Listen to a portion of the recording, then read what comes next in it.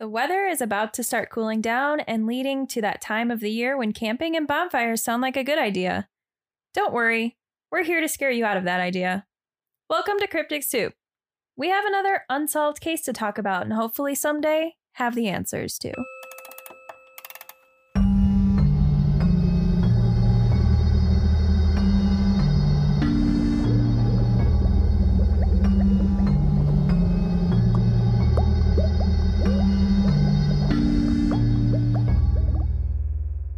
I'm sure you remember 2 years ago being at this exact spot for that vigil. What are your thoughts tonight? I'm just lost, honestly. I don't know how to live, without my son. Even 2 years, it's not easier. Some people say time kind of heals wounds, or, and it doesn't. 2 years doesn't make it easier. Hey guys, welcome back. I'm Thina. And I'm Kylie. And we're hosting a giveaway. Giveaway! I just wanted to do it before I forgot to say something. So just and we're hosting a giveaway right away and do it.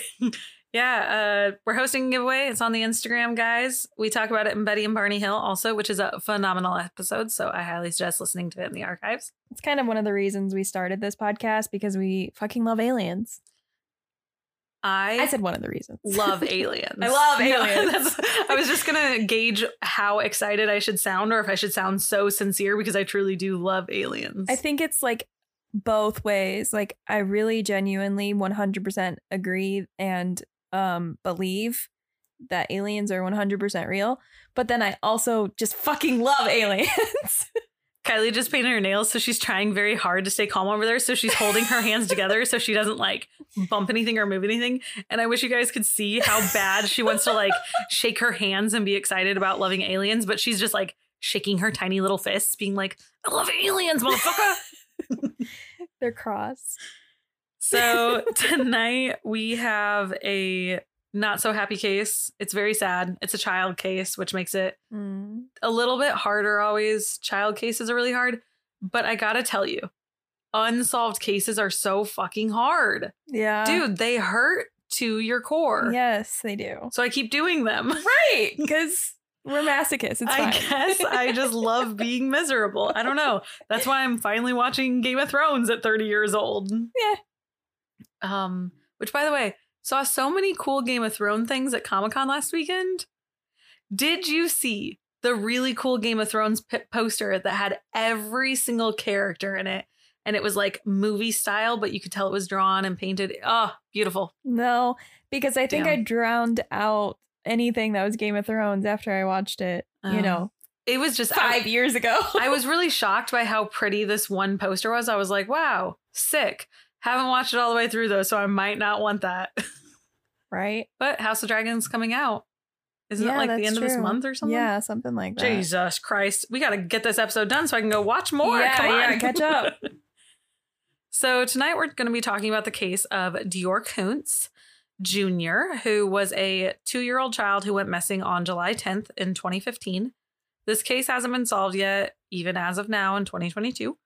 Some people think this is part of the missing 411 phenomenon, which doesn't help because of the fact that it was in the missing 411 like episodes.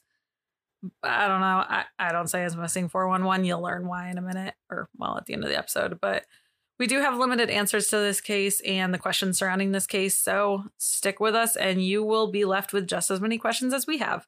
Yay! Do you pronounce it phenomenon or phenomena? Phenomenon. Phenomenon? Like the full, yes. That's what I do too. And people all the time correct me and they're like, phenomena. I'm like, no, that sounds like... I feel like it's a different meaning. That sounds like phenomena. Yes, exactly. Like, it doesn't sound like a word. Exactly what I thought of when you said phenomena, and just like, that's exactly what I wanted to do. Which I lived by a school growing up called Menominee. No. And it always reminded me of that. And I'm like, Menominee. I still feel like phenomenon and phenomena are two different. They just sound, like it sounds almost like a verb and an adjective or something. Yeah, I feel like they mean different things. So I have to look that one up. Well, let's dive in, I guess, unless you have anything else to say. Nope, I don't think so. All right, you ready to get sad? Well, should we talk about the giveaway a little bit? Do you want to we could talk about the giveaway. Well, as you all know, we love food. Fucking love food. So we really are really excited for this giveaway because it involves food. We paired up with another company called Dead Darling Boutique, and she makes all these amazing foods and like foods packages and stuff. So funny story though, we went to, what was the Oddities Expo. Oddities Expo, yes, and they were there, and I have to be like gluten-free and onion-free and all that, and I was like, do you have anything that involves this? And she's like, actually, yeah, I have gluten-free stuff right here. And I was like, yes, I'm so excited for this. So we have tried. We have tried it before. And so, of course, I'm always trying to make Margie make food with me because my love language is eating food, not making food, eating food. Just eating it. So I'm like, Margie, look at this. And both of us are obsessed with pickles. So we found like pickle food and we're like, fuck, we don't even care if it sucks. We're going to eat it. We're going to make it. We love it. We love pickles. But then we also were like, oh my God, everything is horror themed. Like the packages are like named after scary movies or like after scary things, after cryptids, like weird shit like that. And instantly, one of my favorite things is Jason Voorhees and like Camp Crystal Lake. So they had a Camp Crystal Lake brownie mix and it has like marshmallows. It tastes like s'mores kind of. And so I was like, fuck yeah, like let's do that. I literally made it and I didn't want to cook it all the way through because I wanted those marshmallows to be overly gooey, and I made it into a giant like chocolate marshmallow. Probably not what you're supposed to do, but damn, was it awesome. Like, loved it so much. So definitely check them out if you want to get some food. And the cool part about it was when we reached out to her, she was like, I know something you know about yourself. You love Stranger Things. I love Stranger Things. And so she's like, how about this? Hey, you want to one up this whole giveaway? We're going to make it a Stranger Things foodie bundle because who the fuck doesn't love Stranger Things? If you don't, we need to have a talk. Yeah. But so she's doing Stranger Things foodie bundles for us. And like, so who doesn't like fucking waffles? They sound everyone so good. Loves waffles. So definitely enter. It's on Instagram. It doesn't cost you a penny. So why the frick aren't you doing it, my friend? Yeah. Get on it. Other than that, if you guys like this, if it goes well, that just means maybe we'll do another one. Absolutely. Because I mean, that's the whole reason we're doing another giveaway at this point is because you guys really loved it and you guys were super grateful and you thought it was a really fun experience and you liked our little chats we did with you.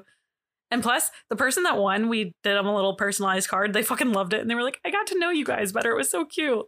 So, that was really nice. Why not do it again? Yes.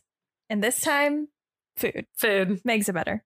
I want to do one of our other true loves, though. We need to do a candle giveaway next. Oh, yes. Because Kylie and I have at least 375 bajillion candles in our house and approximately 20 different ones lit at the same time, all different scents. So every room you walk into is a different smell. It's fine. So we need to do a candle giveaway. So enter this one so we can do that one, guys. Yes, exactly. All right, guys, let's jump on in. We're going to go towards the area of Idaho Falls today, which is in Idaho. Is it? I felt really stupid typing that, but I was like, well, you're supposed to type the city and state, whatever. Fuck it. Okay. Well, it's like, is it Kansas City that's not in Kansas City? Yes. That was my first thought, really, when I typed Missouri, it up. right? Yeah. I think so. Yeah. It's things like that I'm like, well, I guess I do have to be specific. Right.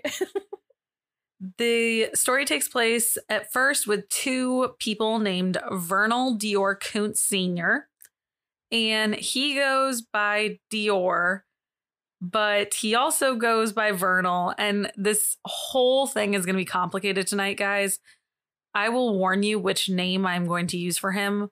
I would prefer we all call him Vernal, but we'll just for right now call him Vernal Dior. All right. Then he met this girl named Jessica Mitchell and they were high school sweethearts. But after high school ended, they fell apart. They both went on. They married other people. Both their marriages failed. They ended up getting back together. They reconnected at like a local coffee shop or something in their town. And they were like, okay, cool. This is wonderful. Let's get back together. They instantly, like literally instantly got engaged. And then they were expecting their first child together. Like it happened like that. Not wasting any time. No, they were on it. So back in, you know what they probably weren't doing, Kylie? they probably weren't soaking. I knew that was coming. And if you don't know what I'm talking about, guys, Jodi Arias in the archives will teach you everything. Oh, man. That's funny. So they were expecting their first child back in 2012. From a previous marriage, Jessica did have 2 other children. They don't come in line at any point, like in the storyline. I just did want you guys to know that in case anyone's like, what about all the kids? All the children. Vernal didn't have any other children.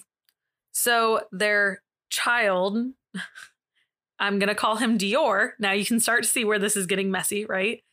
So their child's name's Dior Koontz Jr. He ended up being born on December 30th, 2012. Gosh dang it. I forgot to do the thing. You did. But it's okay. December 30th. You're going to be a Capricorn. And you share a birthday with, LeBron James. Am I right? Tell me I'm right. 1 second. Shared birthday. December 30th. It's got to be LeBron James.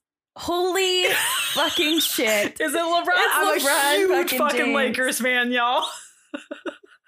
Oh, that's weird. Yeah. So my mom's name is Andra, and it says celebrity birthdays for December 30th is Andra Day.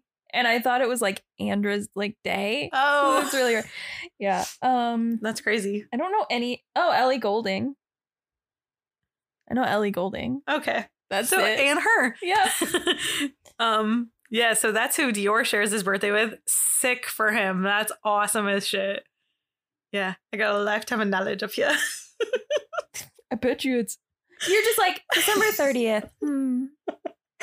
LeBron James. I'm like, what? Where did that come from? I'm like SpongeBob where he has to like rifle through all the little folders in his brain. I just had to real quick look up the folder like labeled December in my brain and think of who. It's also Bacon Day. Ah, shit. Well, I also just know a few random Capricorn birthdays scattered throughout December and January in my head. You got like, I want to say LeBron James, Poppy, Marilyn Manson. You got. I don't have time to look all those Like, up. So you're, I don't know. You have a It's few fine. random ones. I don't remember why I know all these ones, but I know like 10 random celebrities that are all December and January. I don't know why. Okay. That was weird. You're weird. Moving on. I know I am. Dior was born, and to his family, he was called Little Man. It's like his nickname, but I'll talk more about the nickname later. Tonight, you guys are going to look like Hellraiser by the time this episode's done because of all the put a pins in it. Like literally, Oh, no. you're going to straight up look like Hellraiser.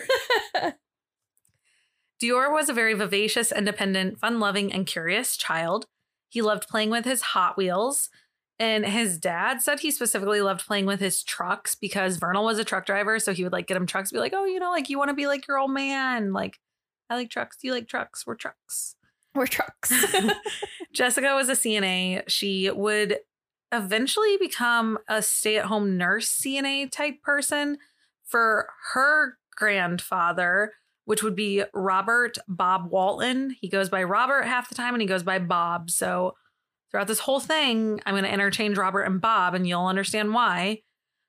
But she was staying for him for about a year when this story starts to take place. Now, they call Robert Bob Dior's grandfather, but it would technically be his great grandfather. But they'll be like, do you want to stay with your grandpa?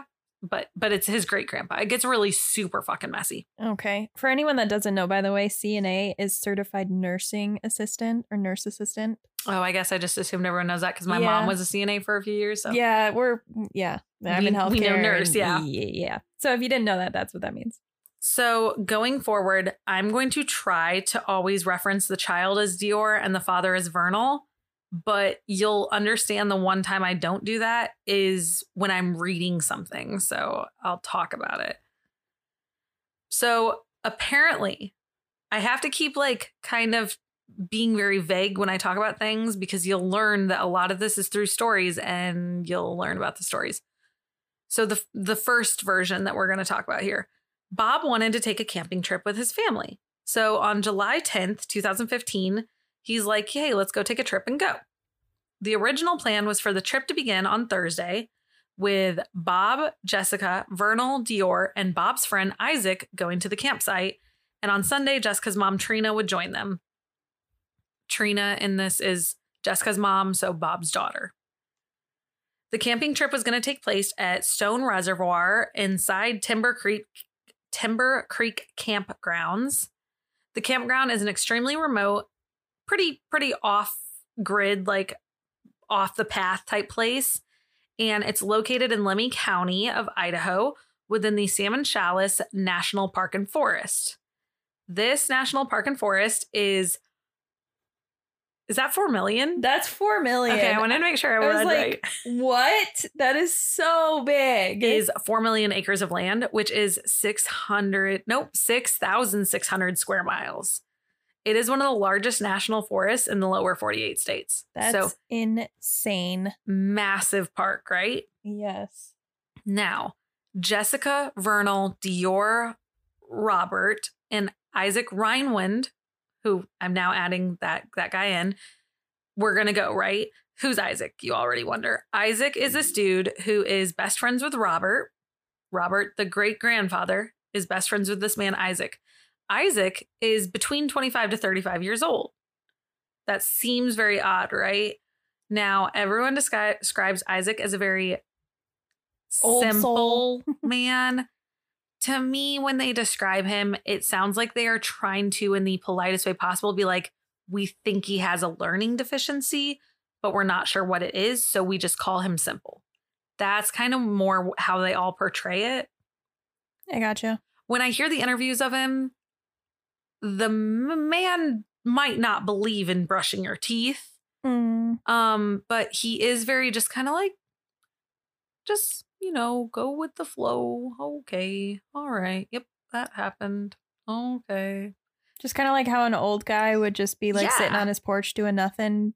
He seems observing things. Easy to persuade, maybe. He seems maybe also just like chill, very vague about everything. So take that all for what you will. I don't know why I'm thinking of Lenny. Right? From what the fuck? Why can't I think of it? Lenny. All I can think of is Lenny being the shark from Shark Tale. Which I don't think is what you mean. Hold on. I'm not gonna. It's been a long day. Okay. Lenny. This bitch is gonna say like Trailer Park Boys or some shit I ain't never Absolutely seen. not. I hate Trailer Park Boys. Oh, good. I fucking hate Trailer Park Boys. Sorry for all fans that like it. Bubbles, freak off and get off my property. You fucking want one? Of Mice and Men. The band? No, the book. Oh. I don't remember that book. You don't remember how No. Lenny is? He was easily persuaded. He killed an animal. Okay, sure. You had to read it. I don't think I did. You definitely had to read it. I don't think I did. What? All right, we're moving on. What school Yep, did he's you Lenny. go to? Now, all these people were going on this trip. Remember, Trina's going to join us on Sunday, whatever.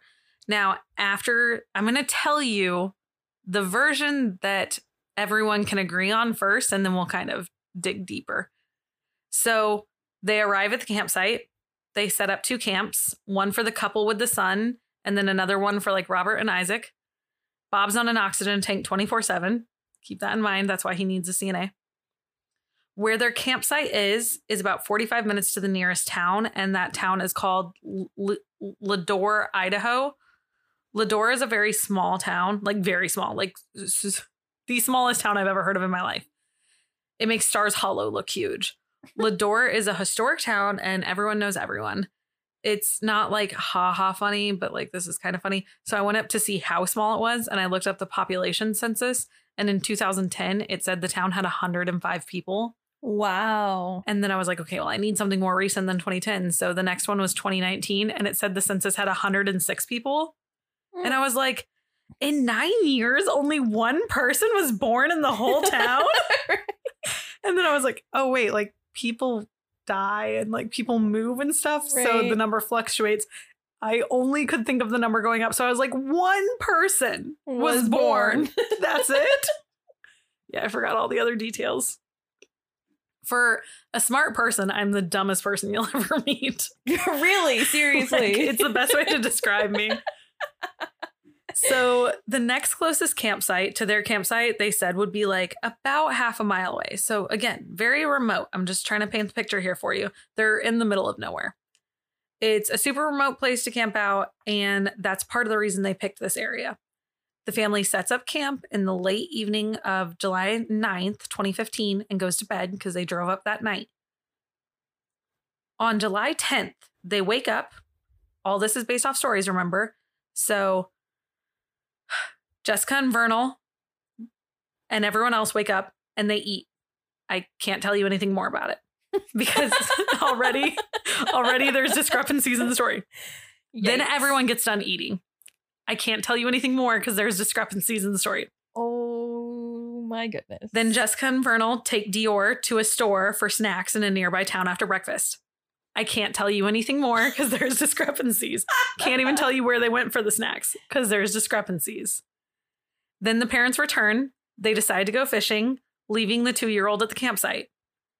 Can't tell you more because there's discrepancies.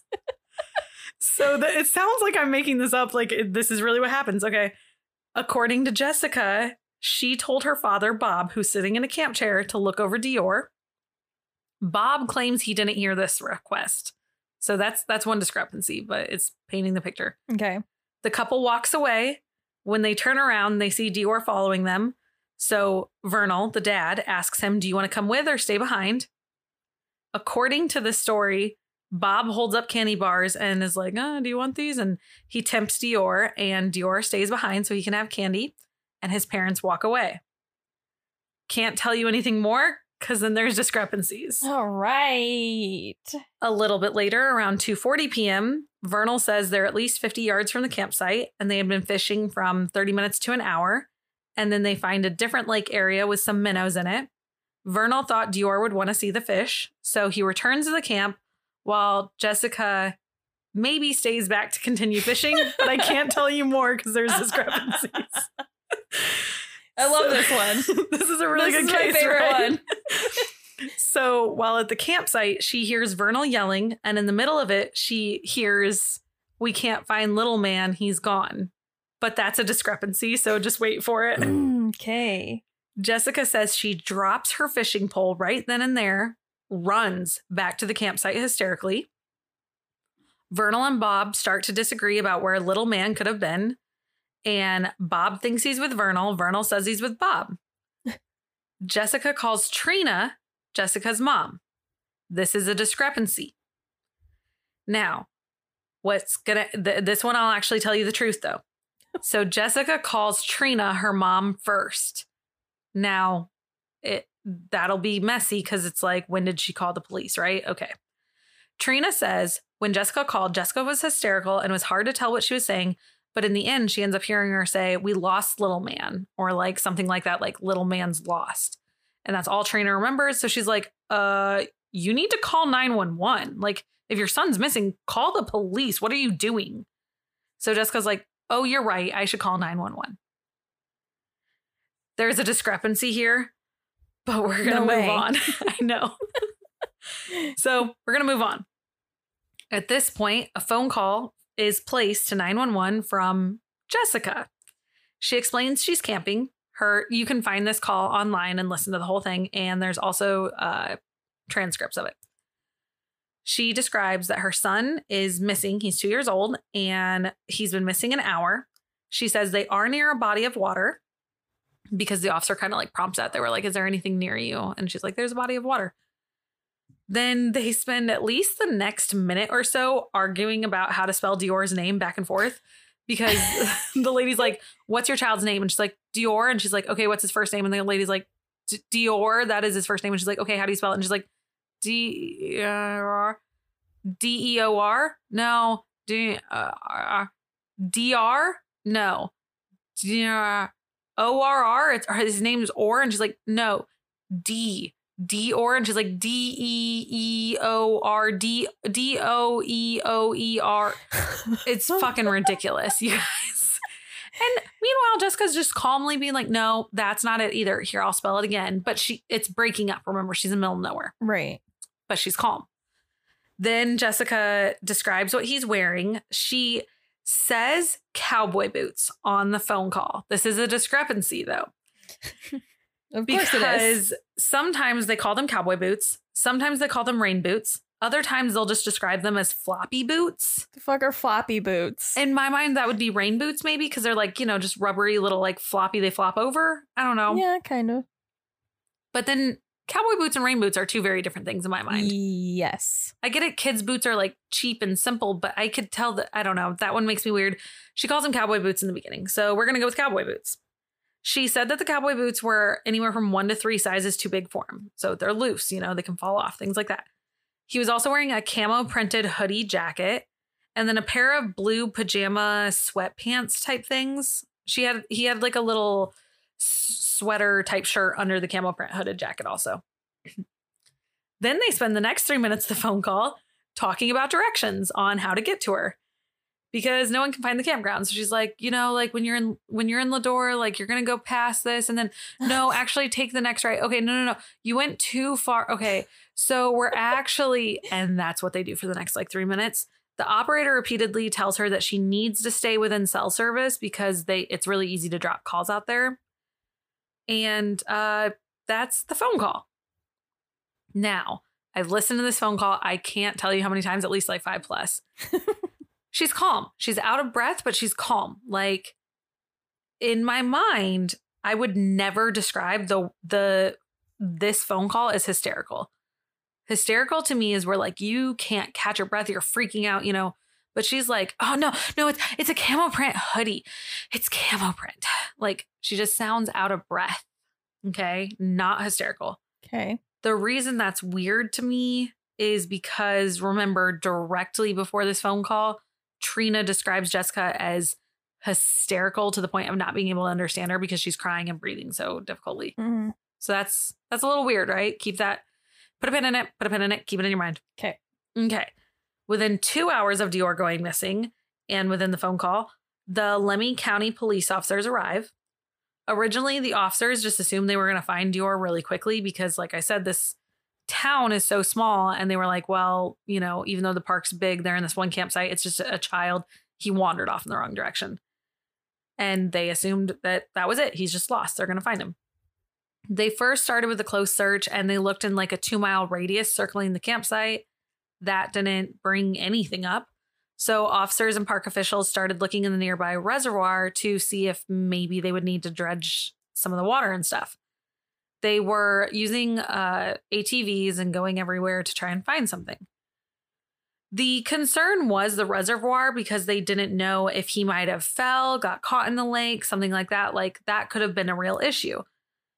So they were kind of focusing on that area a little bit more just because if that was the case, they would find a body. You know what I mean?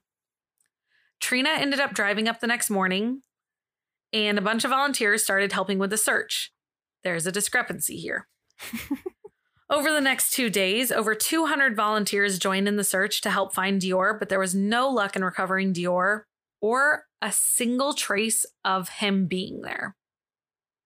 I say that weirdly because we'll explain. This led to a few different outcomes of what police hypothesized what could have happened at this point.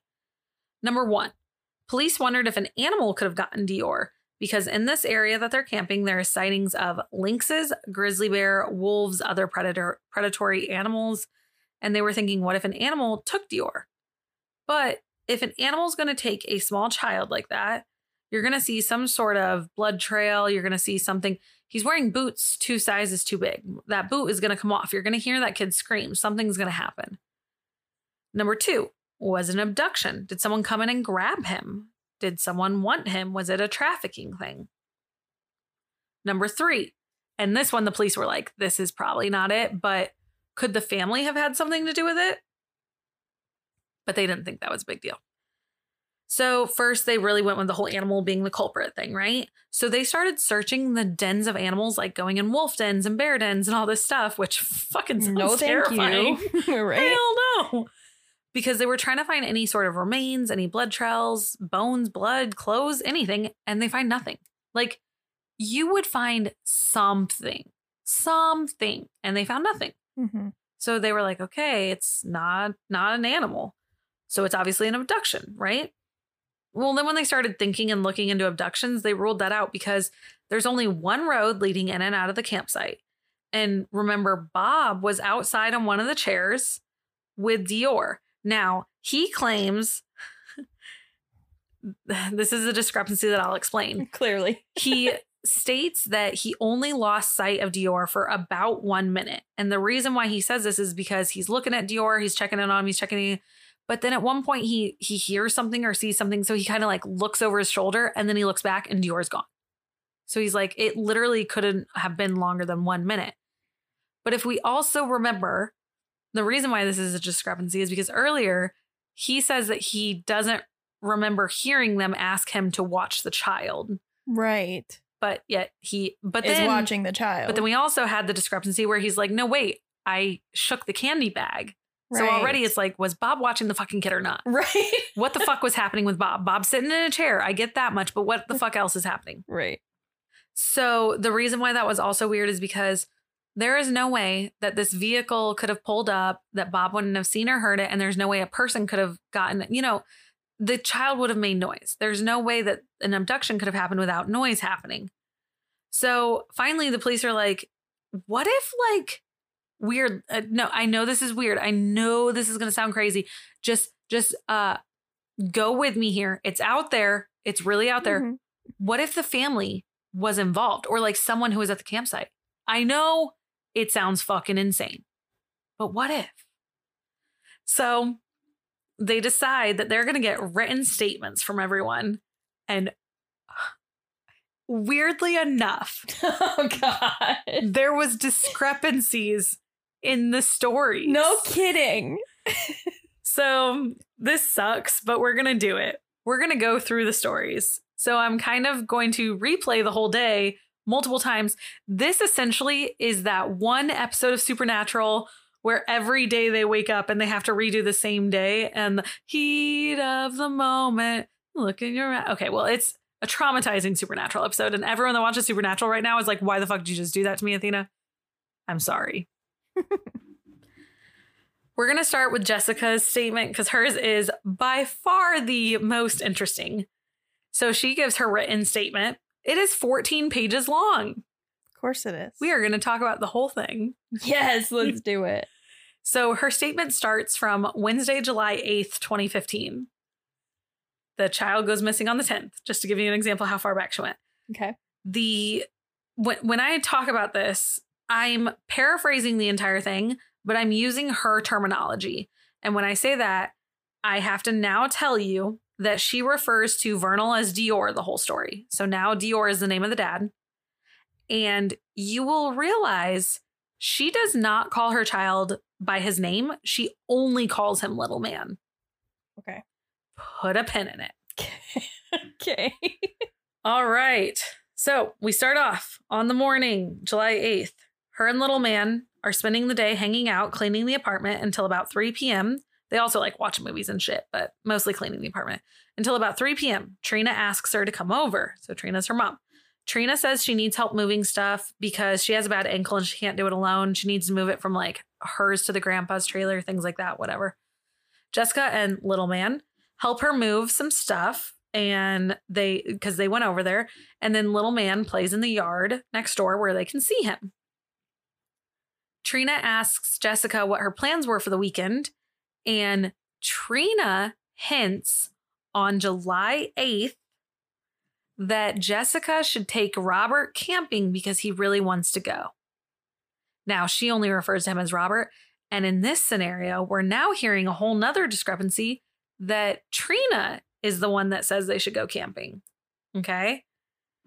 Jessica says that it would be fun, but she has to ask Dior. So Trina told her that Robert is going to go camping either way with his friend Isaac.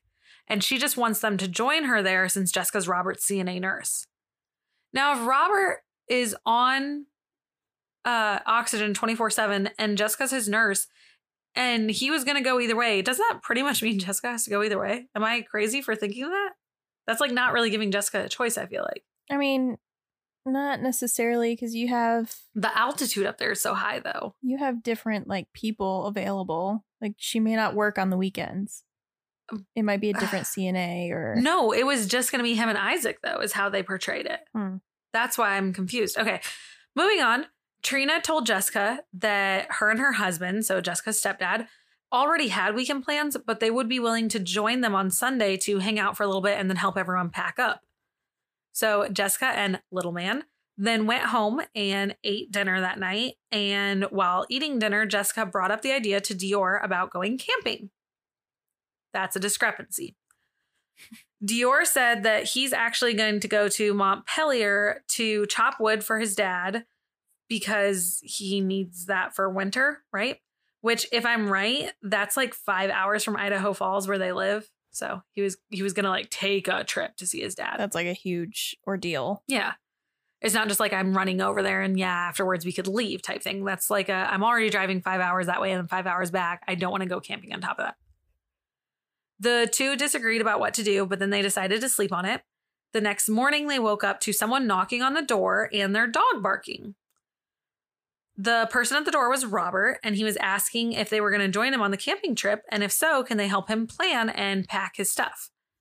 Jessica and little man drove to the parents' house, and after making a list with Robert about what they would need for the trip, little man and Jessica drove over to Albertsons on 17th Street to get groceries. You can already tell this is very fucking detailed, but later you're going to be like, whoa, she missed one giant detail. So just keep in mind how detailed this is. Okay. Afterwards, they put the groceries away in the camper, which was like one item, but then they also put more groceries in Robert's Chevy Suburban, and then they also put groceries in the coolers. So 3 separate areas. Then little man and Jessica went to Smith's and Mavericks to get more supplies like ice, smokes, and stuff. I can't figure out if Smith's and Mavericks is Smith's and Mavericks, like one place, or they went to Smith's and to Mavericks. I can't. I gotcha. I can't figure it out. So I just wrote Smith's and Mavericks because I've heard both things. Like some people make it sound like it's 2 different buildings and some people make it sound like it's one. I would think it's one. Yeah. They then got back and they unloaded the stuff once again. Jessica then said she was going to go home to wait for Dior to get off work. She agreed that they should all meet back at the parents' house because Robert said that might be the smartest idea, and then they would leave that night. I don't know where her parents' house is, and I'll mention that later. Jessica then headed home with little man. She fed little man, changed his diaper, and packed things up. And when I say little man every time, she's literally physically writing little man every single one of these times. Not her son or... No. Okay. Little man. Okay. Jessica was watching a movie with little man while waiting. Once Dior arrived, they packed up the vehicles and headed out. Only one. It was a truck. Dior helped attach the trailer to Robert's Suburban, and then they headed to Isaac's to pick him up. Isaac was like all packed. He had his little black trunk out on the sidewalk and everything. They put it in the car, and then they were going to head out. Isaac and Robert were going to be in the Suburban, and Jessica, Dior, and little man would be in Dior's truck, but the actual luggage would be in the back of the truck. They stopped at a gas station to fill the tires with air because apparently the Suburban needed air. So they stopped and filled the tires, right? Then they get back on the road. They noticed while driving that the camper was swaying really badly. So they stopped, pulled over, and they moved the camper to be attached to Dior's truck instead. And they also noticed the Suburban was overheating. Then they got close to the campsite. So they stopped near Mud Lake and noticed that the truck was overheating. So they switched the camper back to the other vehicle. So now the trailer's on the camper's on the Suburban again. Then they actually went into the camper and they realized that Jessica packed everything at the back end of the camper. And that's what was causing it to sway so bad. So they like rearranged the camper really quick and got back on the road. Once past Mud Lake, they stopped at another gas station. And at this gas station, Isaac and Dior went inside to grab some things. Dior came outside with 2 drinks and like a little mini pizza. Jessica gave some of the pizza to Little Man to tide him over until they got to the campsite, and then they ate the rest and they continued on. Once they got to Lador, they stopped at a restaurant bar to get dinner, and Robert said it was still going to be a little way to the campsite, like another hour. So while Jessica was getting Little Man ready to go inside, she started to like get him out of the car seat and everything. She saw the guys walking back towards her from the restaurant, and they were like, yeah, the place was closed. We'll just go there. I'm so fucking confused on how long this car ride is. Yeah. Because they live in Idaho Falls, right? And Idaho Falls to Lador is only 2.5 hours. Well, when you have a child, though. This is like 300 stops. Yeah. But remember, they also went to the parents' house and then to Isaac's. So I don't know. Maybe those were like an hour out of the way, honestly. Like, maybe she lives an hour past her parents. So then it's closer to 3.5 hours. Okay, maybe it's making sense. Right. And that you stop every hour for something. For the kid, and because things are going wrong. All right. It's starting to make sense. But otherwise, I'm very fucking confused why this 2.5 hour car ride is taking like an entire 6 hours. day. Right. So they drove for another hour before arriving at the campsite.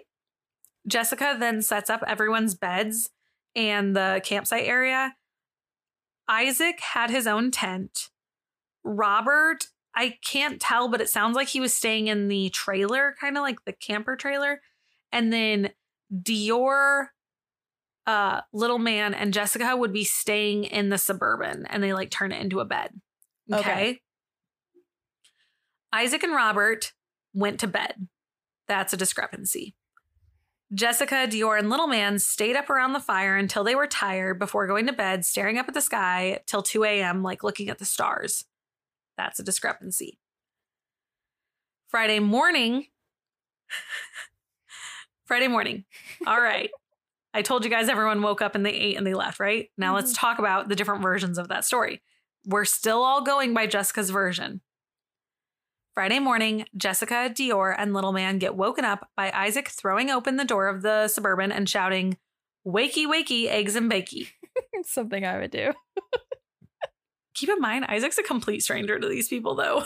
Oh, yeah, that's awkward. They had never met Isaac before this moment. And he like had a spatula in hand. He looked like he had been cooking and stuff. But if he's this simple man, maybe that makes sense. Yeah. Maybe it does. All right. Man. Everyone sat around eating breakfast and talking, and Jessica then decided to make breakfast. What? You heard that discrepancy, right? Right. Okay. Jessica makes it a point to talk about how she specifically cooked breakfast. And she talks about how Little Man is running around the fire with his blanket and he keeps almost tripping. So she ends up taking the blanket away. She either puts it in like the Suburban or the camper or something. And she tells him he has to be careful. She does that. Okay. You're starting to look like Hellraiser because I know you're going to put a pin in that. Yep.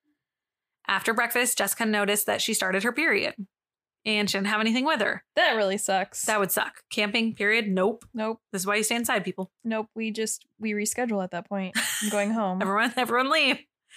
So she told Dior that they have to go back into town ASAP, as soon as possible, right now, right? So at this point, she tells Robert, like, we got to go in town. I got to get, some feminine products. Robert gives Jessica $50 and says, get what you need. $50. Get what you need, but grab me some candy. And like, if you guys want candy or whatever, too. There's a discrepancy kind of there, but it's a solved discrepancy. And I will tell you that it's solved. It's 90% of the way solved, and I'll explain it. Okay. All right. So just remember, Robert gave Jessica $50. Okay. He tells them they have to be back by 1 o'clock to go fishing, though. Dior, Little Man, and Jessica go into town. While driving there, Dior says that he needs to stop at a gas station because he wants to fill the truck up with more diesel. Because, and this was his reasoning, it's a new truck and he's nervous the fuel gauge might be broken. So he wants to check by filling it up to see like if it's going down correctly. But it's a new truck. I don't know if it's new or like if it's just new to him. So I He's not familiar with the truck, I'm not laying a lot of weight on that. Or maybe he was more like trying to say it like, oh, I want to see how much it stores or how many miles per gallon it got. Like maybe he just explained it weird to her because he's like, I'm not even going to fucking explain miles per gallon to her. I know my wife knows shit about cars. No, I'm just moving on. Yeah, babe, I just want to test out the fuel gauge. Yeah, women. Yeah, women. Like, who needs to rotate tires? They rotate every time I drive. Dummies. So I'm giving him the benefit of the doubt there that I think it was just a dumb blonde moment type thing. When they got into Lador, they stopped at Stage Stop gas station. Wow, this is a small town, huh? It's interesting that they stopped there, right? Because she needs to stop to grab tampons. But apparently they stopped there. Dior asks where he could get diesel and then they leave. So they leave because they hear that a few buildings down, it's like 2 buildings down, you can go get diesel. So they couldn't get diesel there at that spot. And they didn't just go inside to get the things they need. They instead are like, no, we have to go get the diesel. So they go down this area and then this story is going to sound confusing. Sorry, but just pay attention. Oh, now it's confusing? Okay. So they stop to get the diesel and Dior has to go across the street into the hotel to pay for it. It's such a small town. Yes. But when Dior comes back, he says the pumps are broken. So they have to go to the other side of town to Peterson Welding Company because they have diesel. My goodness. What a runaround. So Dior gets the directions. They head out. They drive for a few minutes. And at one point, like Jessica's like, hey, we've been driving too long. And they were like, okay, what are the directions? They realize in the directions at some point there was a post office. And she's like, well, the post office is behind us. So they have to turn around. So after they finally make it there, the guy working there is like, come around to the back and I'll get you the diesel. So they do that. They pay. And then they go back to Stage Stop to get tampons finally. What? Okay. I don't care who you are. If I tell you I need a tampon ASAP, right away, and you are over here fiddling with your damn diesel truck, I'm breaking up with you. Right. Yes. I have blood in my uterus coming out, sir. I'm dying. I'm bleeding out. Care about me. She just shoved some toilet paper up there and called it a day. She probably damn near did. No, she probably did. So they get there. Jessica and Little Man go inside and they decide to buy some candies and tampons. Dior then asks them if they want food and they get some potato wedges. Great choice. Always a good choice. Jessica says while they were waiting for the potato wedges, a creepy man near the counter was staring at Little Man and it made her feel uneasy. Then finally, Jessica says she has to go to the bathroom to actually put in the tampon. Right, because those things need to be inserted. Well, wouldn't you, I don't know, right after buying them be like, hold the child, I'm going to go to the bathroom.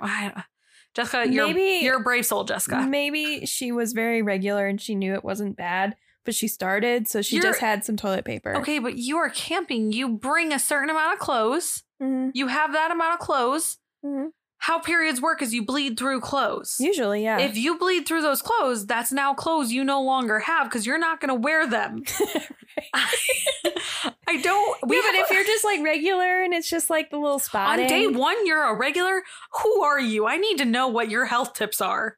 I'm regular. What? Yeah. No, day one sucks. Anyways, no, day 3 sucks for me. Sorry, everyone, about this part. They're like, well, now you know about our menstrual cycles. We learned so much about menstrual cycles in the Dior Koontz case, everyone. It's not all about the menstrual cycle, guys. We'll move on. So Dior is taking Little Man, right? Because she's going to go to the bathroom. Mm-hmm. I don't know. He might have talked to people with Little Man. He might have talked to people before he walked away. That part I'm a little fuzzy about. Hers was a little hard to understand, but Dior does chat with some people in the gas station. Okay. After Jessica goes to the bathroom, she comes back. She sees Dior's on the cell phone. And so she personally, herself, with her 2 hands that she grew on her human body, puts Little Man in the car seat. And she personally fed him Swedish fish, Krispy Kreme donut holes, and potato wedges. That is the best lunch I've ever heard of. But who did it? Jessica did it. With her 2 arms that she grew. 2 arms. She has both arms, right both and left. Of them. Yes. She is not Jaime Lannister. So then they go back to the campground. Robert's upset because they got back at 1:10 and he told them to be back at 1 o'clock. Robert doesn't seem the most friendly. I'll just give that hint. He seems like a very stern father. I don't understand why he's so upset because he doesn't even go fishing. He sits in his damn chair. He was fishing before. Like when they get there, he's coming back from fishing. Okay. But my thing is if he's coming back, that meant he went before 1. So was he going to go back out and he was upset then and now he decided he's not going to go out? He's like, you wasted 10 minutes of my life. I'm just not going to fish at all. Fuck you. I don't really understand Robert's dealio. Right. So Jessica got little man out of the car seat while Dior and Robert start talking about fishing and about like how it went, if they caught stuff, things like that. Everyone then sits around the fire pit for a bit, but Jessica decided she really wanted to see if she could catch some fish since they said they had, because Isaac and Robert both said they caught fish earlier that day. So she goes and grabs a fishing pole and worms from the Suburban, and she asks little man if he wanted to take a nap. Little man said yes, because he was tired. What? No, 2-year-olds don't do that. I was waiting for you to say that. He has a terrible 2. You think your son's going to be like, yes, mother, please nap me. That sounds good. That's never happening. No. I don't know if you've ever been around a child, but that shit's a 2-year-old lie. Yeah, let alone a 2-year-old. That's not on vacation. Yeah, in the middle of nowhere. No, especially if mom and dad are going to go do something as weird as fishing, where you get to play with dead things.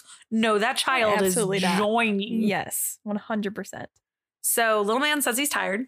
So Jessica says, Robert, can you watch little man? And apparently he must have agreed because Dior and Jessica start walking towards the lake with Isaac so that he could show them where to go, where like they found the fish. Then they noticed little man was actually following them. So they were like, okay, do you want to go with us? Do you want to stay with Grandpa Bob? What do you want to do? And he's kind of just like, yeah, no, I don't know, So he turns back around and he heads towards Robert and the campsite again. The trio of people, meaning Isaac and Dior and Jessica, then resume walking to the fishing area. Jessica even turns around and starts walking backwards just to make sure little man stays at the campsite. Isaac showed them the creek area where they caught the fish, and then he returned to the campsite.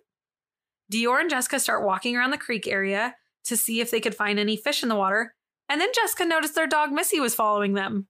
Excuse me, what? Remember what I told you? She forgot a huge detail?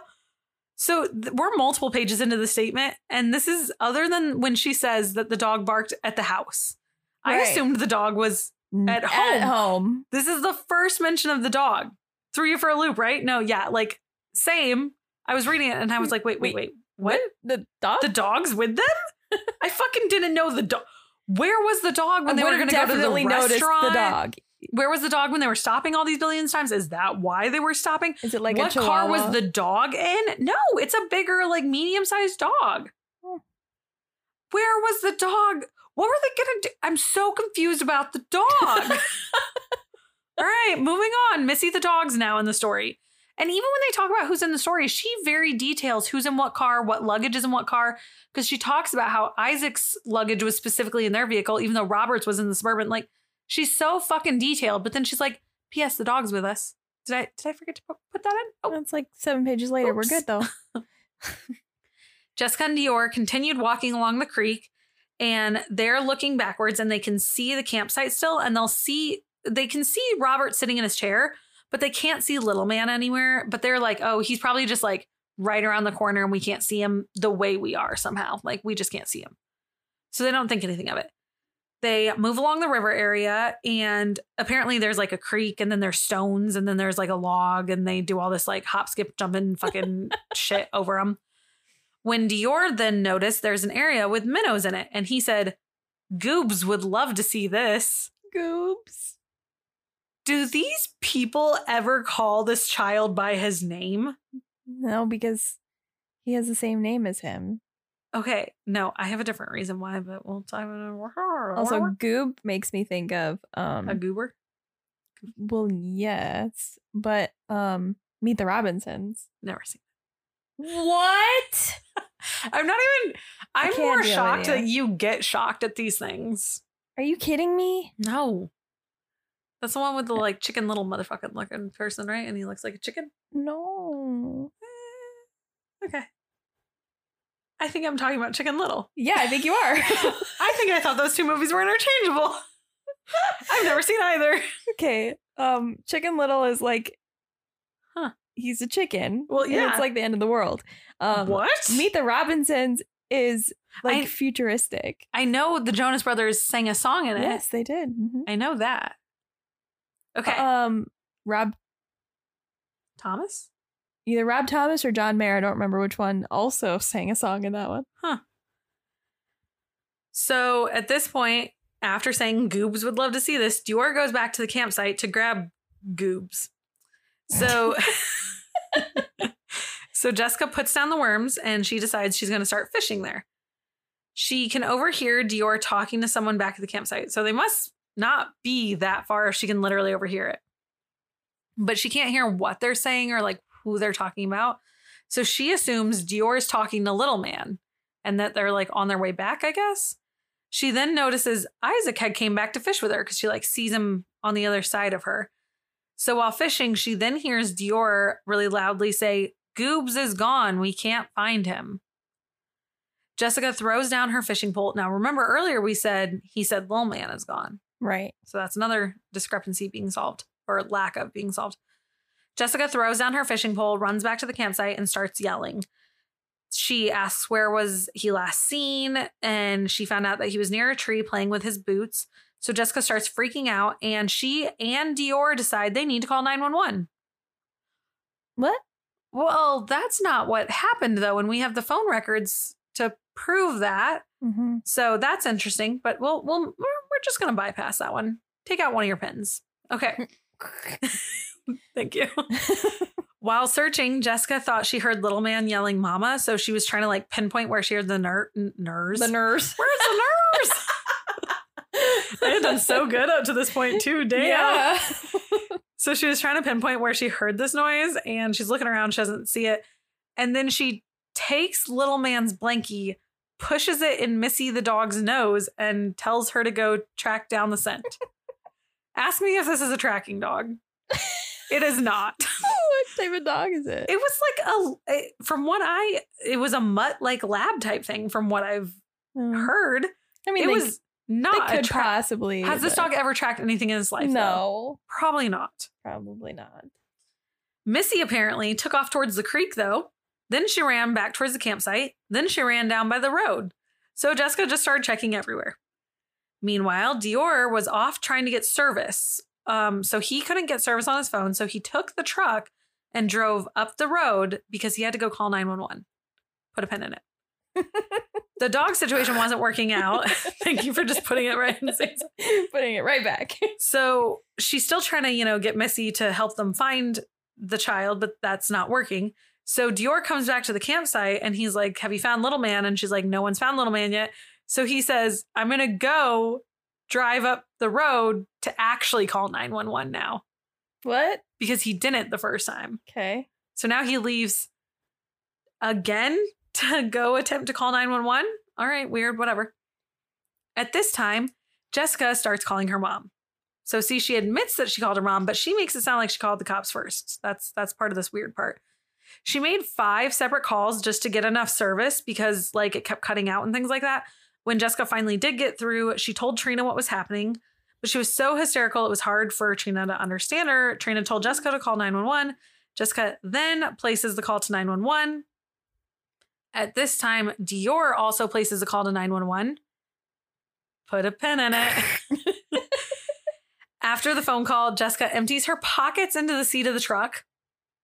I don't know why. Because cool people do that. I don't know. And remember, I'm talking about her written statement. She then scribbles out and scratches out what's written after this, and it's super illegible and no one can read it. Weird, right? A little bit. Then when we can find out what she's writing again, it says that Jessica then started searching again. She sees Isaac walking back from fishing and he can tell something's wrong. So he's like, "What's wrong?" And she's like, "My son's missing." And he's like, "Oh, okay." And then walks past her towards the campsite. Jessica's super pissed off because she's like, Isaac didn't seem to care. And I didn't understand why. So then she goes and starts searching the creek some more. At this point, she hears Dior talking with someone, and a man named Ray had came up on one of the ATVs. I don't know if he's one of the park officials or one of the police officials, but he's definitely like an official. And he starts asking questions like, where did you last see the kid? Things like that. And they start searching.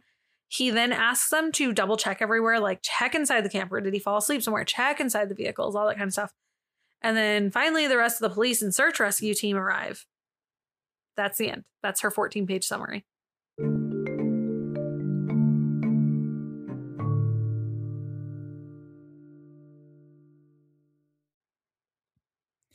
Okay. I actually shortened that. I'm sure you did, for yeah. you because it was so overly detailed and ridiculous. So next up was Vernal, the dad, and he's supposed to give a written summary. His was only 2 pages. Ready for a lot of contradictions. Are you ready? Do you memorize everything that happened in those 14 pages? Yeah, I'm ready. I remember all the pins. All right. So this is his 2-page summary when he was asked, what happened to your son? That's the question. He is now giving a response. I would like to know this man's SAT score on behalf of written responses, because you will understand that when I say this. The question was, what happened when your son went missing? And again, this is the reply. All right. On July 10th, Vernal wakes up in the Suburban with Jessica and his son. Journal. Vernal woke up last at 8 a.m. Naturally, just waking up with nothing waking him up. No eggs and bacon, nothing. Everyone else was already awake and out at like the fire pit area. So Vernal got up and he offered to make breakfast. He said if he makes breakfast, Jessica has to watch Dior. So he starts cooking breakfast, and Jessica was not noticing that Dior was running around while Vernal was cooking and about to trip over his blankie multiple times. So he had to repeatedly tell Jessica to watch little man or take his blanket away. Interesting. Everyone ate. And by the way, Vernal does not use the term little man. He calls him my son every single time. So every time I say my son, that's literally what he's saying. He does not. He says Dior like twice in the whole thing. Okay. Everyone ate. My son was playing with the dog Missy. Oh, he manages to mention fucking Missy in the first paragraph. Yep. Jessica then told Vernal that she needs to go in the town for tampons. So they go into town because he wanted a Rockstar energy drink. Robert wanted candy, and, Jessica wants tampons, needs whatever. Vernal decides he also needs to fuel up his diesel truck along the way. Vernal says Jessica strapped my son into the vehicle and they went off. Bob said they had to be back around 11 a.m. so they could go fishing. Huh. Vernal says the nearest town was Lador, which is 8 miles, but 45 minutes away. Now, I think the 11 a.m. thing is a mistake and he meant to say something else and then it just got transposed. Because if they woke up past 8, then they eat breakfast and then they probably clean up all that area and then they get a 2-year-old ready to go into town and everything. And then they actually have to drive 45 minutes into town and then 45 minutes back. They're not making it at 11 a.m. But 1 p.m. Okay, maybe. Yeah. So I think maybe he accidentally made a mistake and then he didn't know how to correct it, or he just didn't realize it and he just gave up on that. Yeah. So that one I'm not taking very seriously. While heading into town, Vernal says he wants to top off his truck. So now it's changed. He doesn't need diesel. He just wants to top it off, right? And it's not checking the fuel gauge. He's topping it off. Okay. So he wants to go to a gas station to get more diesel. Vernal saw a sign that said they had diesel, but it was card only. So he said he only had cash. And the sign said, if you have cash, that's okay. But the only place that can take it is the hotel lobby. That's why he had to go to the hotel lobby. Okay. So Vernal goes in the lobby, but they say they're out of diesel. Of course. But remember earlier, it was that the diesel pumps were broken. Now they're out. So they need to go to the Peterson machine place, he said. Maybe he just didn't remember the name. And that they would give him directions. They got lost going there. They got turned around. They passed the post office. They had to go back around. Then they found the place. They had to drive around to the back. They got diesel. They headed to the stage stop then. He also, when he wrote this, he capitalizes random words. He does not use punctuation, and his handwriting's really sloppy, and he does not spell things correctly. So it's really fun to read it. Right. So they go to Stage Stop to get Jessica the things she needs. While at the gas station, my son picked out Swedish fish, and Vernal actually decided to grab him a bigger bag of Swedish fish in case like they want some. He then grabbed a Rockstar. They then get potato wedges, donut holes, and some other stuff, other candy. Vernal describes that he chatted to a few of them in the gas station, and he's described everyone in detail up to this point. Like, for example, when he says the guy gave him diesel, he's like, he had red hair, he was heavy set, he was 5'5", and he dressed normal. At the gas station, it was a Hispanic woman, late 40s, long hair behind the register. I talked with 5 men. One was working in a Budweiser truck. He was late 30s, brown hair. Like he described like almost like what you would like a police report type style, like fast, simple, good descriptions. Mm-hmm. Then after saying he talked to everyone, he specifically talks about talking to the Budweiser truck guy. That's why I mentioned that. Then Jessica heads off to the bathroom. Vernal says he's going to put our son in the truck. Vernal puts him in the car seat himself. Okay. With his 2 hands that God gave him. And he gave him donut holes and potato wedges that he fed him himself. Vernal to the goober. To Goobs. And then they waited for Jessica to come out. While driving back to the camp, Goob asked for Swedish fish. So at this point, Jessica opened the candy and gave it to him. Isaac and Bob were returning from the campsite and they were telling stories how they caught fish. And there were other fishers there fishing. Jessica wanted to go fishing, so Isaac pulled out a bag with 7 fish in it and said, "This is what you can catch." And they showed him where to fish. That's it. That's the end of his statement. That's the end of his statement about how his child went missing. Okay. Do you see why I said I really want to see how this man answers questions? I feel like he's one of those men where it's like, "Honey, are you hungry? Yeah. Do you want to go out to eat? Yeah. Okay, would you rather go to like a steakhouse? Do you want to get pizza? Sure. No, honey. I asked you 2 different questions. Yeah. Okay. All right. Okay. He was just recollecting the day. He was just like, what a good camping day. Let's remember that one. I'm going to write it down so that in case I forget, you guys can keep this. Photocopy it. Send it to me. Email me. My name is goob@yahoo.com. Now, if you're thinking there's a ton of wow moments already where things don't line up, I haven't even begun to talk about the recorded or taped interviews because there's so many. So I'm just going to blaze through the major problems through all this. Can I also talk about why to this day we don't have a simple like write like something, some sort of like essay type thing where you're physically writing, yeah, but your statements are typed. Why is that not a thing? Huh. Yeah. You know, because then you have no discrepancies about how everything is like worded or, you know. Uh-huh. That makes sense. Weird. But you still need like the writing to make sure. Yeah. For like evidence and things. But you could write like, how does this person, like, who is this person to you? Like, yeah. I don't know. Well, they end up doing polygraphs instead in this case. And just wait. So here's some of the things. Some of these are going to be new things, but a lot of these you've heard so far. Things that the police already are like, what the fuck? Who cooked breakfast? That seems like such a simple question. Who the fuck cooked breakfast? Like, right? Why is that a hard question to answer? Right. Who put Dior in the car seat? Why is that a hard question to answer? That should not be. Who the fuck took this child, put it in? Okay, whatever. Who was watching baby Dior? Still not a hard question. What's the deal with the 911 calls? These should not be this hard. So then there's a recording where Jessica tells a different story. And I talked about this one a pen earlier. Okay. How when everyone went to bed, the initial story, they're staring at the stars until 2 a.m., right? Mm-hmm. Now, she then later contradicts herself and tells another story that actually Isaac didn't go to bed. Only Robert did. Isaac stayed awake and he was being really weird, playing with a knife near he was near the fire. He was like either like throwing it and catching it, or he was like stabbing it into a log and like just being really ominous. And he kept making comments about how they shouldn't bring a child on a camping trip because bad things can happen to him. Okay.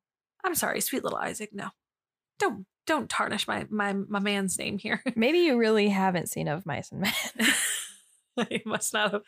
So, I don't think so. during the taped interviews, there's a portion where Robert says, I better shut up before I get in trouble here. Then he also claims, I bet all of our stories are going to be different. Those are weird, right? That's a little weird. Another discrepancy. Supposedly, this kind of makes sense, Isaac, but Trina refused to help with the search. Now, another reason that's odd is because Isaac said he didn't even fully know that much about the search because he said he didn't even wake up until past noon that day. Wakey, wakey, eggs and bakey, what the fuck you say? Right.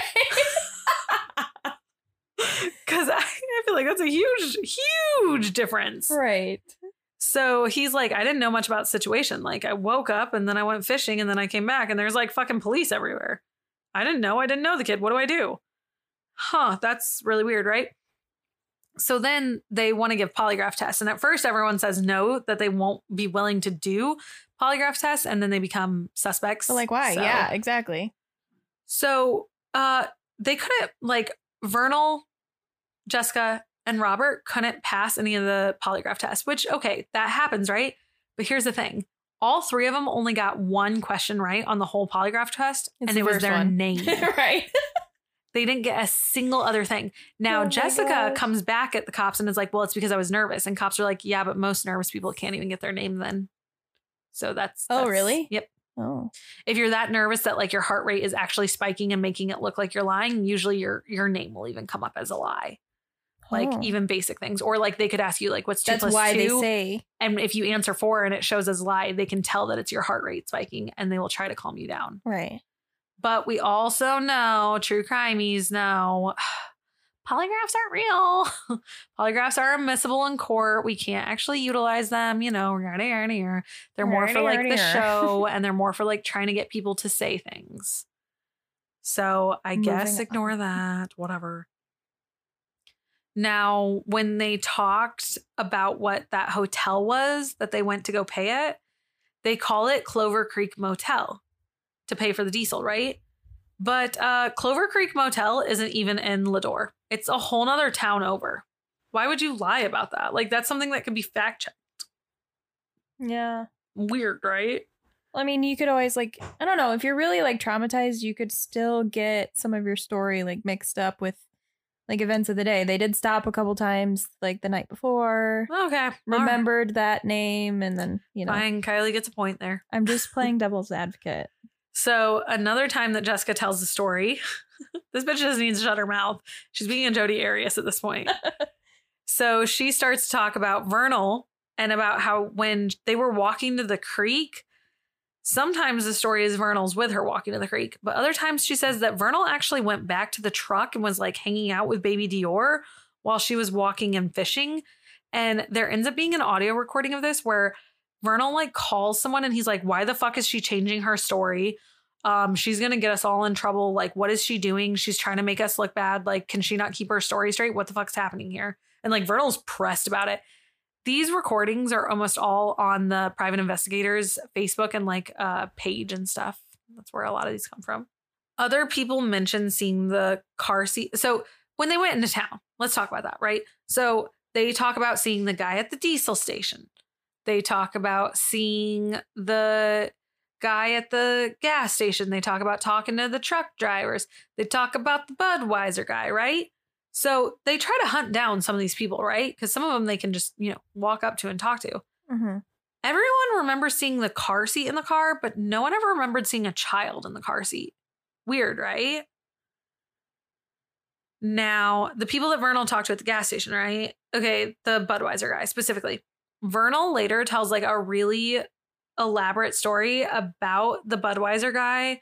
And it was that they like chatted, and I don't know if Vernal said he loved Budweiser or whatever, but they talked about the truck. And then supposedly like the guy let baby Dior sit on his lap in the front seat or like sit in the front seat or something and like was hanging out with him. First off, creepy, weird.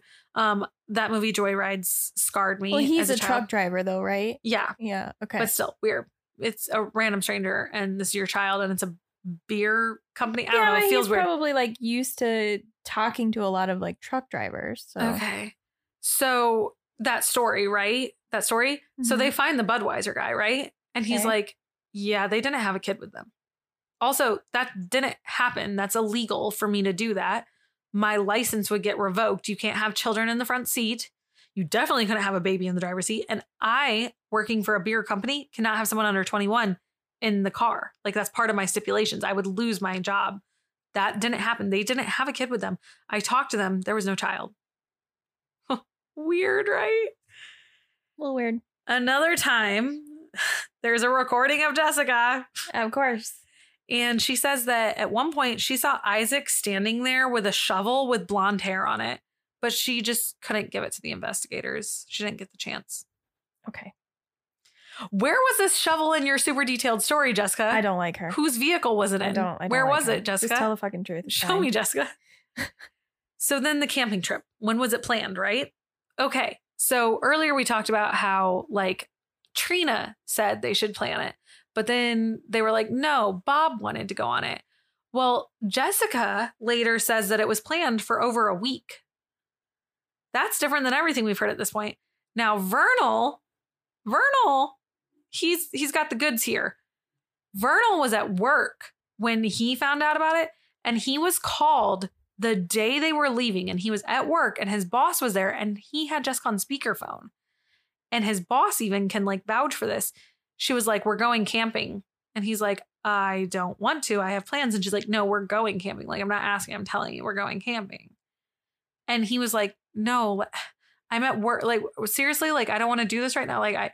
And the boss remembers being like, did she tell you they're going camping? Like, was this like a planned thing? He's like, no, this is a spur of the moment.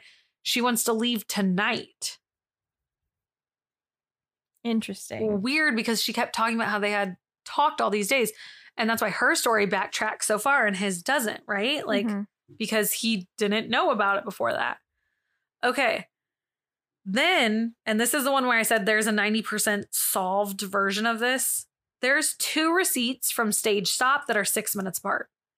Now, true crime people think they solved this the first time because the first receipt has like half this. There's technically 3 receipts actually, but the second one's like just seconds later, or the third one is, sorry.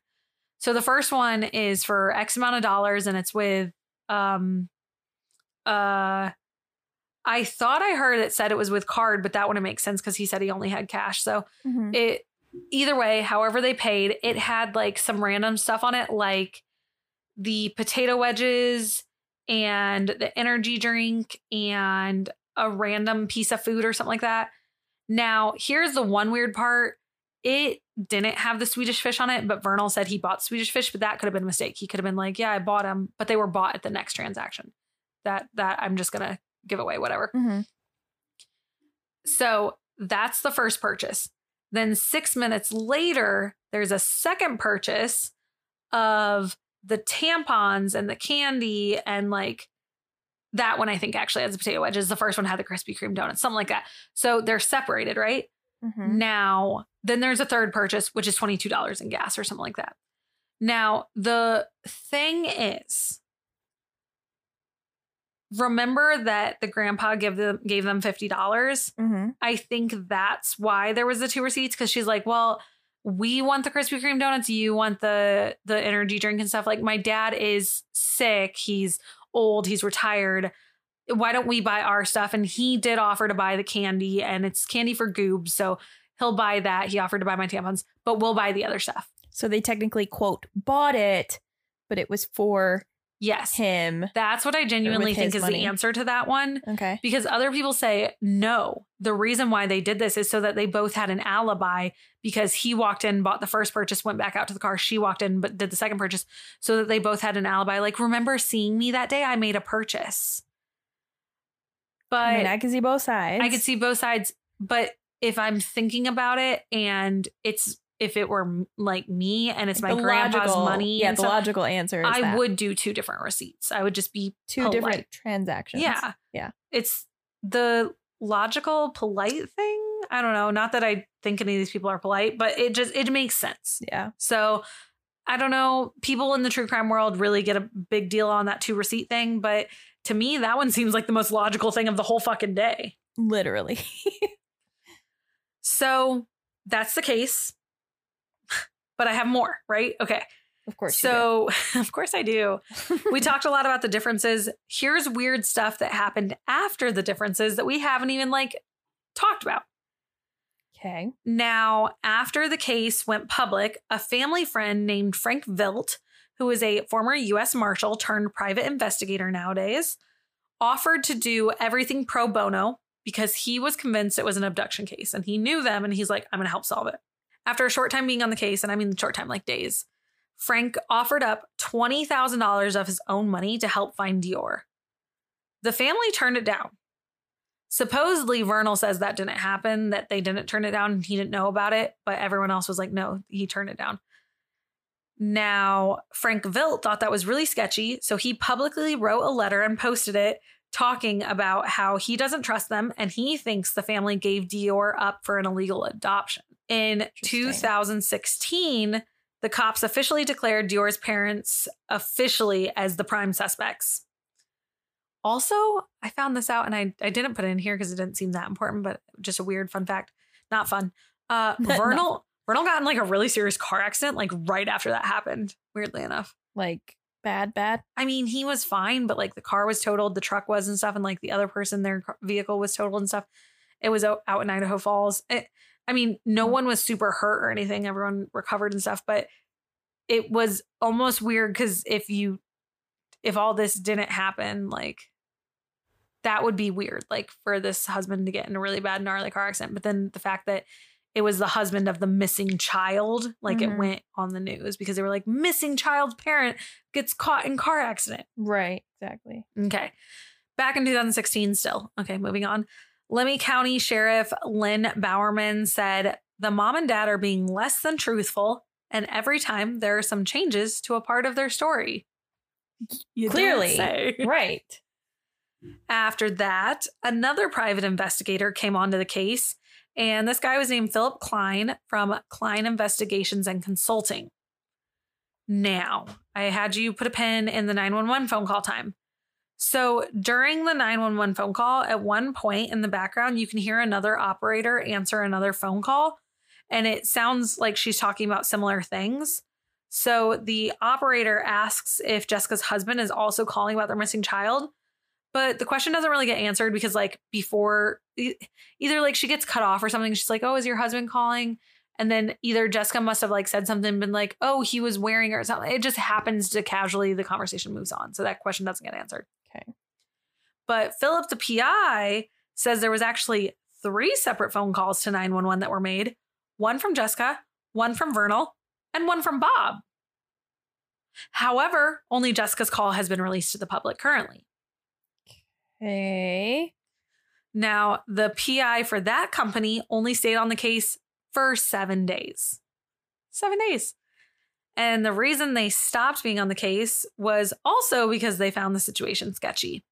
So during the time he was helping them, Philip, there was a GoFundMe that raised $25,000. It could have been more, but by the time people started noticing it, it was $25,000. And then there was a lot of volunteers and the town really rallied behind, the whole state of Idaho rallied behind this family, mind you. They really thought it was a big deal and that this child was really missing. Mm-hmm.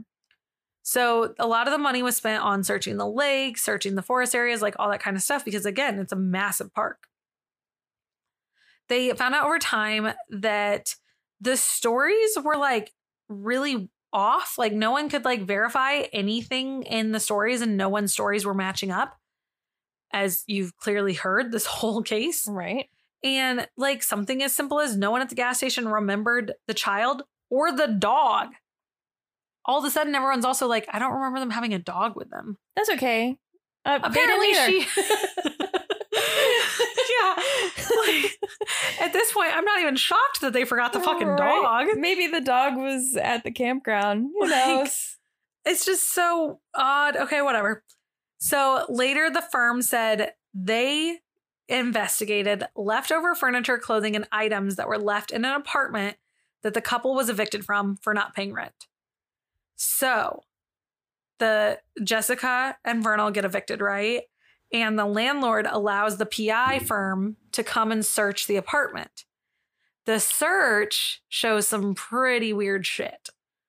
One of the things was they found the 4 Matchbox cars that were described as missing and were put in the police report as missing items from the campsite. Okay. Like, supposedly when this child went missing, the 4 toys were missing too, but those 4 toys were found there.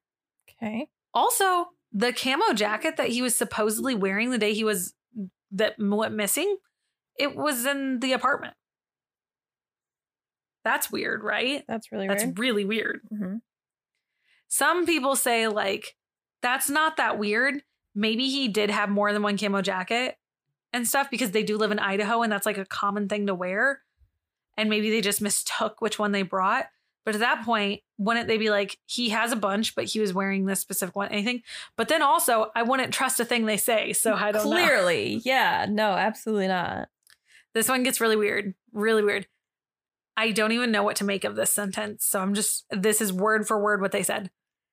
They found a credit card that was used by a family friend with seemingly purchases of items unknown to investigators and testimonies. What does that mean? Did you buy a bandsaw? Did you buy a shovel? Like, what are these unknown items? Yeah. Did you buy a mini coffin? Did you buy a large box that could house maybe a small child? Nope, don't like that. Did you buy a barrel with like chemicals? I need to know what you bought. This makes no sense to me. Right. So then a third investigation PI firm comes on the case. Okay. And they quit after being on the case about a week. They released the following statement. This is so much, you guys. All right. I have to like clear my throat to prepare for this one. Oh gosh. Okay, I'm ready. On Monday, November 13th, 2017, KIC Texas provided formal notice to Steve Penner, the Lemhi County Sheriff, that we would be withdrawing from the Dior Koontz case effective immediately. I would like to make the reasons for withdrawal very clear for the media and the general public. We believe KIC Texas can no longer move this case forward. It is our firm belief that until truthfulness comes from the persons that we, as well as law enforcement, have named as suspects, there is nothing further to investigate. All evidence leads to the death of Dior Koontz Jr. We do not believe that kidnapping or an animal attack occurred, and all evidence supports this finding. We believe charges should be filed on the parents for child endangerment at a minimum. We publicly ask the district attorney of Lemhi County to strongly consider this charge.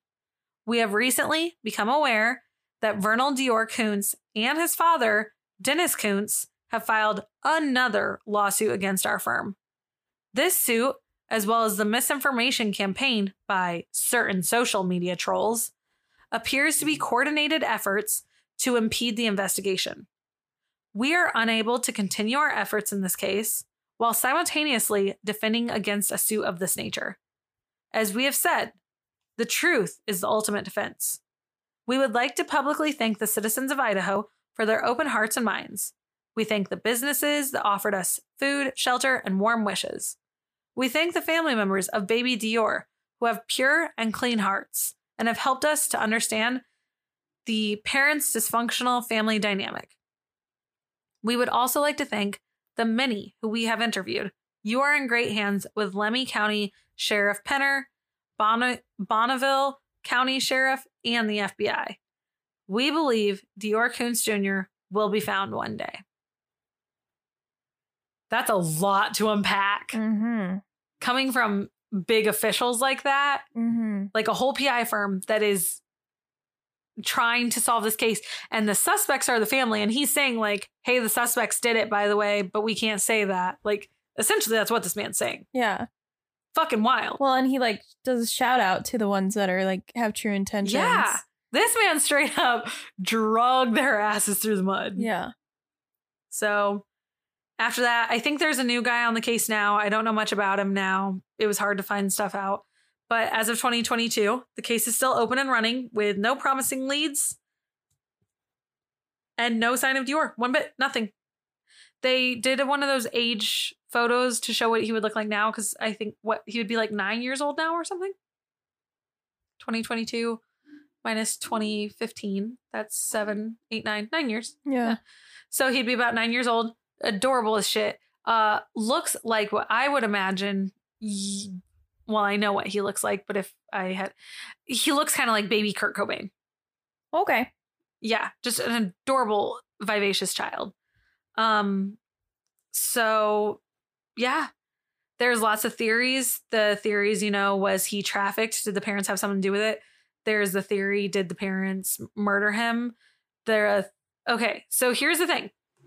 Weirdly enough, there's two weird things, I guess, here that I should mention. They sent out cadaver dogs. The cadaver dogs did hit on one area, but they couldn't find anything there. So they're wondering if maybe it was a holding area for a dead body.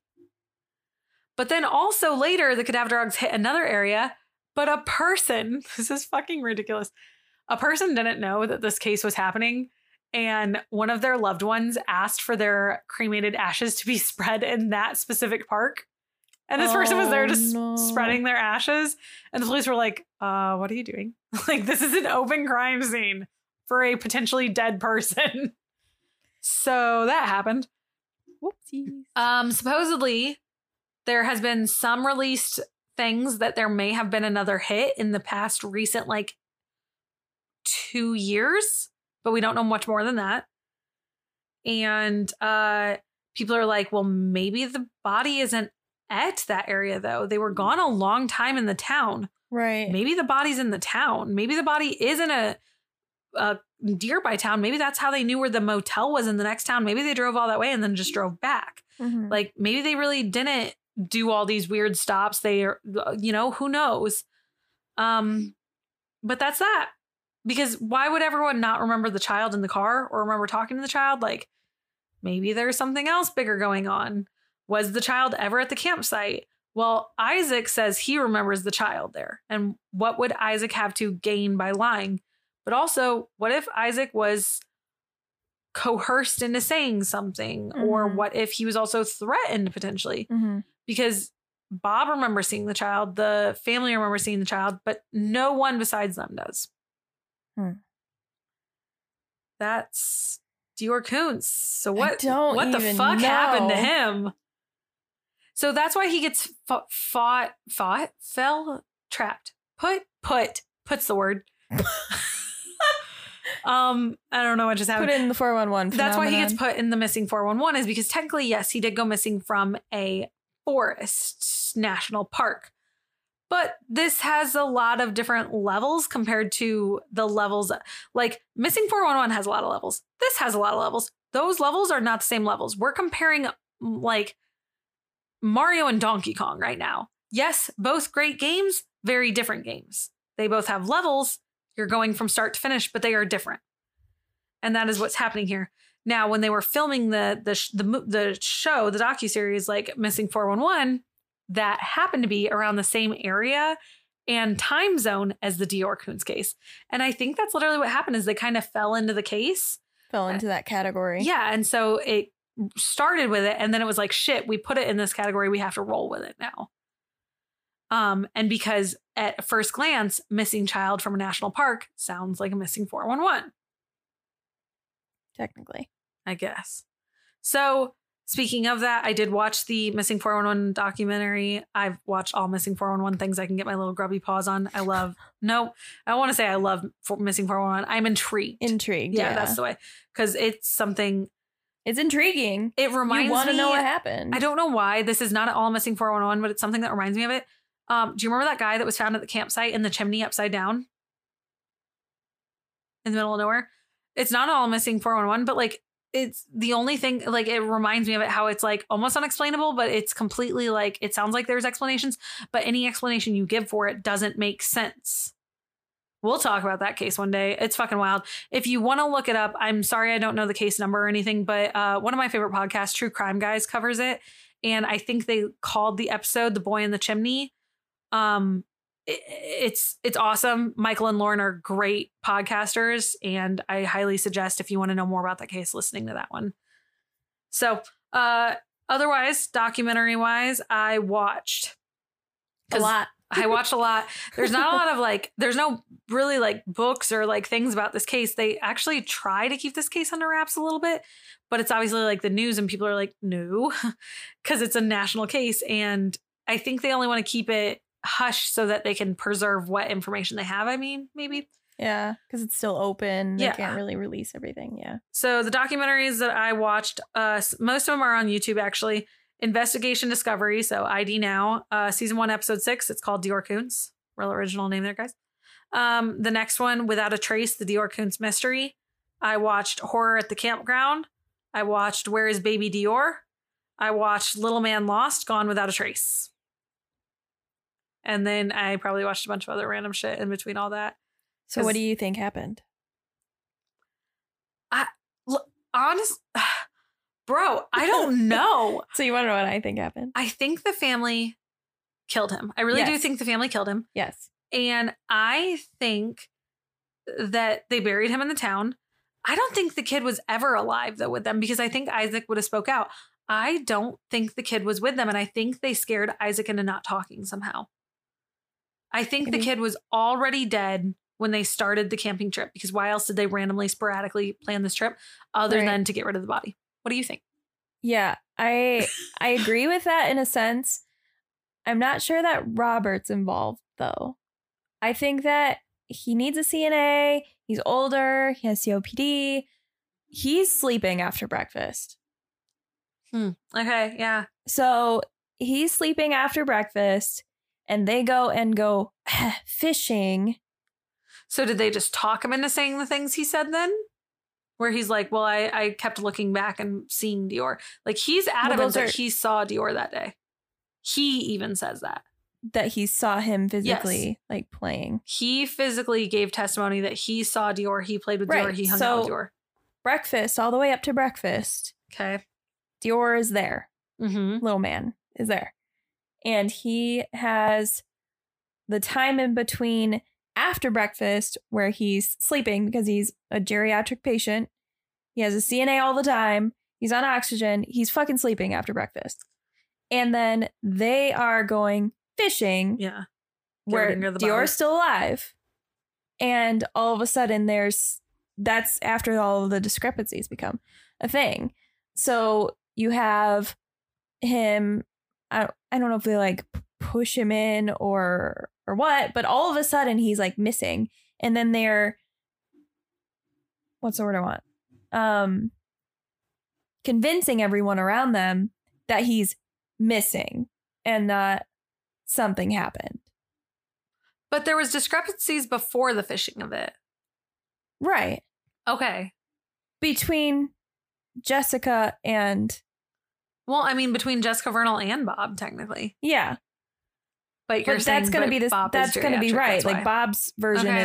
is the truth, and then we have all of the differences in their stories when they go to town because they don't want to say what actually happened when they got turned around. Okay. I don't know. This whole case is just wacky. I bet you they were going to stop at the stop and Stage stop? yeah, that one stage stop. Who names a gas station that? But all right. They were going to stop and he's like, I need diesel in order to go the places we're going. But then they decide not to because then they could see, like, potential people could see the body. And then they're like, oh, okay, no, we shouldn't stop. So they keep going. They get turned around before they're getting diesel, right? Uh-huh. So they hide the body Okay. in God knows where, and then go back into town, get diesel, and then go back to stage stop to get the Okay. supplies. And they're getting like the stuff that they want to or need to for baby to prove that they like Had don't baby with them. right. Okay. And then they go back and It he's- makes sense to, like, everything but the actual story makes sense. That's the worst part. Yeah. It's bad. We need answers. Like, this is one of those cases where it's like, I don't want to know what happened, but I need to know I what need happened. to know what happened. Yeah. It's gnarly. So if anyone knows anything about Dior Koontz, or if you guys ever hear updates, also you guys can tag us and stuff you guys see if we miss something, anything, Yeah. because absolutely. we'll update, we'll talk about things. We threw out that update about what's happening right now with the John Bonet case. because we thought it was wild. We want you guys to know that kind of stuff too. So guys, that's it for tonight. What do you think happened? Yeah, tell us. Tell us your anything. full theories. Tell us how you feel about the name Dior. Would you ever name a child Dior? I also thought it would be spelled D-I-O-R? Dior. Yes. Yeah, like the brand. The first time I ever heard this, I Googled something and I spelled it Dior and it tried to autocorrect me. I was like, there's no fucking way. Oh, God. By the way, guys, it's capital D-E, capital O-R-R. It's just really weird. That's a doozy. It's a doozy. Like, I can't even think of what that would be short for, because it's not like maybe his mom's name's Deidre or Deandra and his dad's name's Orlando, because that doesn't even make sense how they're spelled either. I can't think of any name that's Orpheus, Oracle, or The only one I can think of is because I'm a League of Legends player and there's Oriana.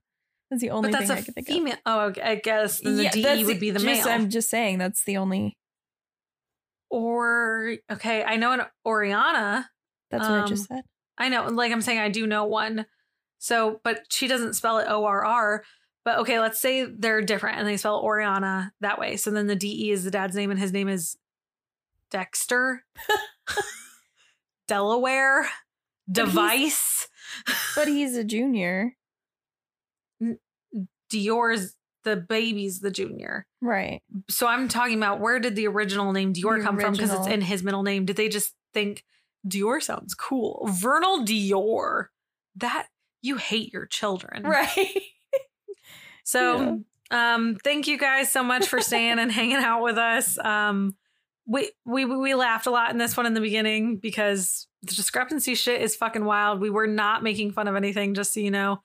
We don't get insane. We don't get a lot of times where we can just be like, holy shit, this is honestly ridiculous. It's literally, it's so comical because it sounds so insane. Like, that's straight up, it sounds like a fake. Yeah. It's like a TV episode or something. There's no way it's that real. Right.